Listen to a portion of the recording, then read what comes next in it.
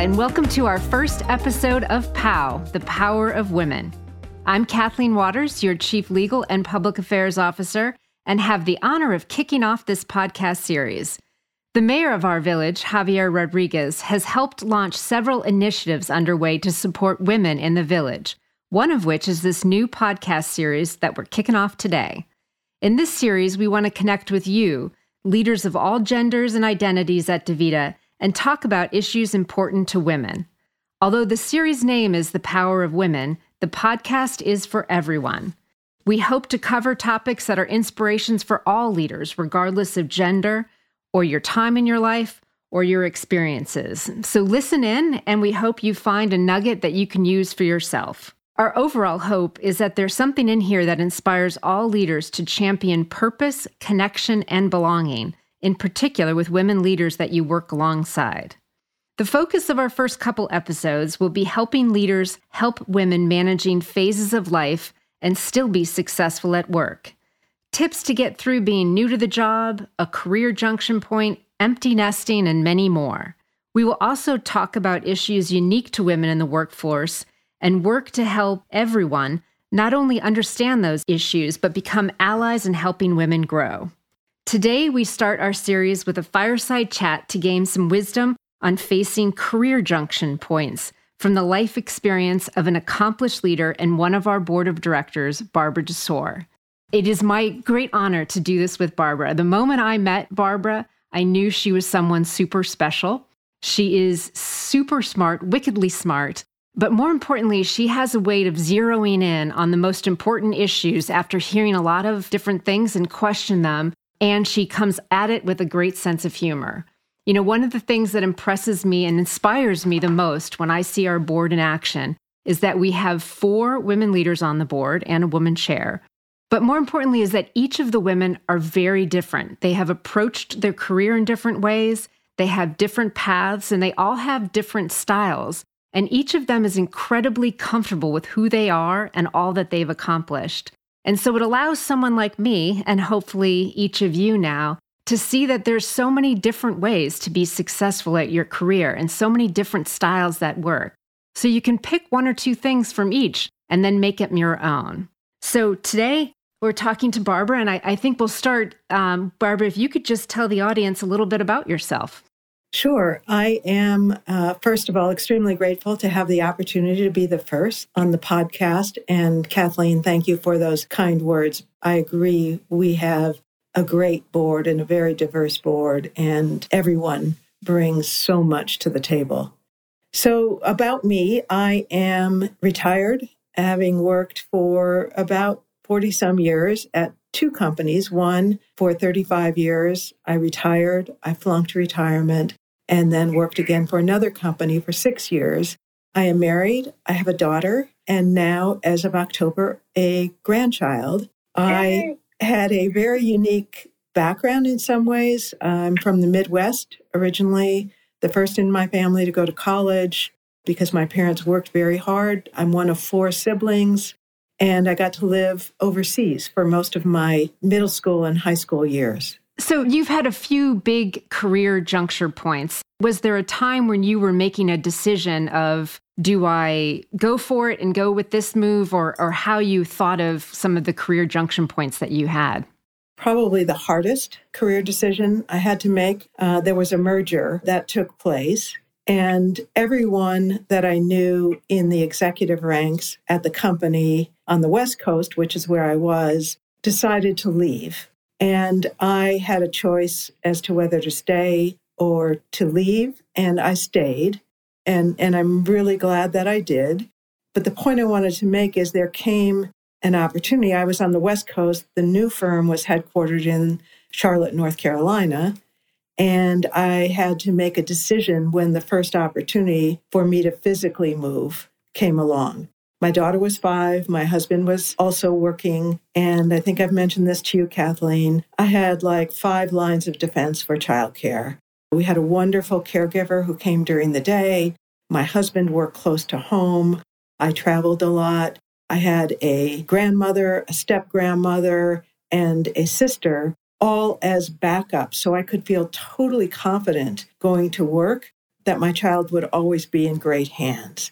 And making the move to reestablish that network of, first of all, personal friends, and most importantly, childcare was a very emotional decision, but one I made because the opportunity was so good. And I am ambitious and decided to pursue it. And my husband was all on board. What it reinforced was really the importance of a network. And in that move, my husband, of course, was extremely supportive. My godmother, who was a retired Navy nurse, called me to congratulate me on the opportunity and said, if you need anything, she was in Florida. I said, actually, I do. Could you come to North Carolina? And she got in her car the next day and she drove and she stayed for 6 weeks to help with the transition. And then colleagues from the community and from work really taught me empathy for being a single mom, because my husband was taking care of everything in completing his job, selling the house back west. And so I admire single parents. It was obvious choice for career purposes, but a real challenge for personal purposes. But there's no looking back. It was the right decision. So there is a lot there that I would love to ask you about, but I'll start with, when you were approaching this decision, you obviously understood that there were your work and your personal life. And do you think that there was anything different in how you approached it, or what society expected of you, at least approaching it, because you were a woman? It's a great question. I never thought of that. In hindsight, looking back, it was sort of a rushed opportunity. I think it was more about family, because my boss at the time, he made me the offer when he did because he knew I had a child and wanted to make sure the new school year would start and not disrupt the school year of the child. Now, maybe he did that because I was a woman executive, but I think he did that because he just recognized the importance of family and thought that was important. So nothing particularly about being a woman. Well, that's a good tip for people, just to be cognizant of all of those issues when you are doing it. And another thing that you talked about, which I know is one of my top 5 things for women, is asking for help.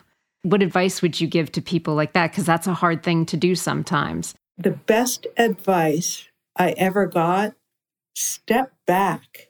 You are now at a point where you can get help. You can afford to pay for help.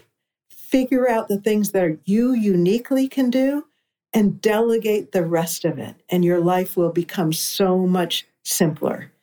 And it was like the clouds cleared and the family had the weekends together and I was much less stressed. And I wish I'd gotten that advice years earlier. Yeah. And not everybody has the financial opportunity to do some things, but we all have friends. We do have a village. And so to leverage all that, isn't that right? That's right. Think broadly about your network that you can go to for help. Yeah.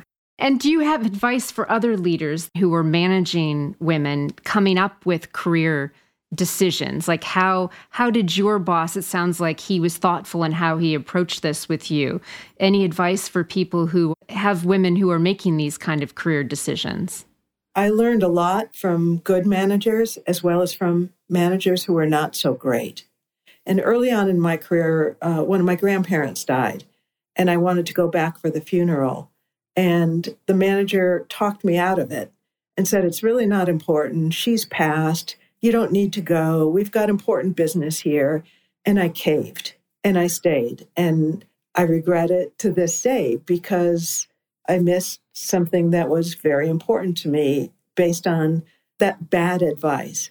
And then I think, and I'll get to what everyone can do because of these experiences, my father was in England and he had an aneurysm and it was touch and go as to whether he would live. And I had a boss at that point. He asked me what I wanted to do. I said, I don't know. I went home. I called my mother. I found out the details. And he called me and said, Barbara, are you going? And I said, yes. And he said, go. Do not worry about a thing. We've got you covered. You stay as long as you need and you come back when you're ready. And the contrast between those situations. So what I would say from my experiences, whether it was pregnancy, whether it was grieving over a loss of first my mother and then my father, really critical points in my daughter's life when she was having some emotional problems. Just be a good listener. Have your antenna up if somebody's behaving differently. Earn their trust and confidence so that they'll share with you. And then be supportive. Remember, be supportive in the short term, however pressing the business needs might be, because the loyalty that I felt and the confidence that I had in the firm doing the right thing was something that probably contributed to me staying for 35 years. I couldn't think of a better environment based on the behavior of the second manager. And as I became a manager of larger and larger scale teams, I always did that for people. People who were like burnt out and they wanted to quit. And I would say, take a time out. Why are you burnt out? My brother died after a long illness. I was taking care of him. Take a leave of absence. You don't know how you're going to feel a month from now, 2 months from now. And then once you've grieved and gotten through that, then think of your career. Let's just take that off your plate for now. That's an outcome that I always did because I remembered how badly I felt when someone was not there for me versus how great I felt when someone. So managers, your job is to be there through the ups and downs and personal and business combination of situations and do whatever you can to support. And I know DaVita is very committed to doing that for its teammates. That is awesome advice, to listen and be supportive. And hopefully our managers are doing that. But I also want to, you said something too, you said as an aside that you were ambitious. And it's actually one of the things I love about you too, is that you are not ashamed of that at all. And sometimes I think women are kind of trained to not be ambitious or to at least not show it. And so how did you get the strength to kind of be so upfront about it, that this is who you are and what you're going to do? I had tremendous confidence in high school and did very well. I was in Europe and in American high school at the time and just had the most supportive teachers who pushed me beyond what I thought was possible. And so I think that was a good setup. In addition, from at home, my parents, neither of whom went to college. My dad dropped out of high school saying, whatever you want to be, you can be. And then I went to women's college, and that was the icing on the cake. I was there competing with other women who were brilliant, who were outspoken, who had different ambitions. And it just caused me to say, wow, what an impressive group of people. And to come to that place of then saying, shoot for the top. If you don't get it, never look back and say you didn't try. That's awesome. With that energy, you probably had never considered really slowing down. But I think that there have been moments in your time where you're like, do I really go for this? Or maybe this is an opportunity to slow down or take a step back. And if people are going through that decision making, what advice would you give to them? Or have you ever done that yourself? There are 2 points that were particularly challenging. One, I was 8 months pregnant when I got my first big opportunity to accept a major management job at my prior firm. And first, kudos to the manager for offering the job to me when I was 8 months pregnant. But I was honest with him. I said, look, absolutely, this is what I've always wanted, but I have no idea once I have a baby what my emotional state will be. Then maternity leave was only 6 weeks. Will that be sufficient? Will I be ready to come back? So I will accept the job on the caveat that I don't know whether it will be right for me once I am a parent. And he allowed me to accept on that basis. And I got started in the job and then went on maternity leave and made the decision to come back. And so as a manager, there was no arguing. There was no trying to convince me it would be otherwise. A great listener and very supportive in saying, look, you're an important talent to us. We hope you come back, but if not, there'll be something else you can come back to that'll be more appropriate for you because we want you for the long term. You know, one of the things that I'm hearing too is it's interesting because I get asked, like, how do you bring my manager into the conversation? How do I engage them? And it seems like that's something you have done at each stage of your career or when there were some big decisions. And how is that? How do you think of that, of getting them on your side or getting their opinion on things that you're just trying to decide? Just be direct. I'm a very direct person, sometimes too direct. Sometimes cutting in at the wrong time is part of what I need to be careful about. But I've got this issue I am dealing with, and it's not obvious to me, and particularly when it crosses work and personal. Any suggestions? And part of it is just I don't want to disappoint. And if they didn't know the whole story and then I took an action, that wouldn't be fair to them either. And it certainly wouldn't be fair to me to get the best advice possible. So that's the approach that I've taken. And what about a woman who might not have that close of a relationship with their manager? Is there any advice in that situation? Well, I'd say this applies to both men and women, is there are other alternatives, right? There's people services, human resources, personnel, whatever you call it in the firm, but there are other avenues. There's peers that you can go to. Just think of your network again at work more broadly than your manager. If you don't feel comfortable with the manager, and imagine having the conversation with someone that you do and pursue that would be my advice. Good advice. Now, if we have time, I'm going to ask you just quickly about the time when you did take a role when you were 8 months pregnant or just back from maternity leave. I believe you were one of the first women to have a child at such a senior level or that kind of role in your job. Isn't that right? That's right. And what was that like? Again, it's part of who I am. My boss told me that, and it was sort of hard to believe. But it was a one-sentence thing, and then, okay, so I'll be yet another first, and then moved on.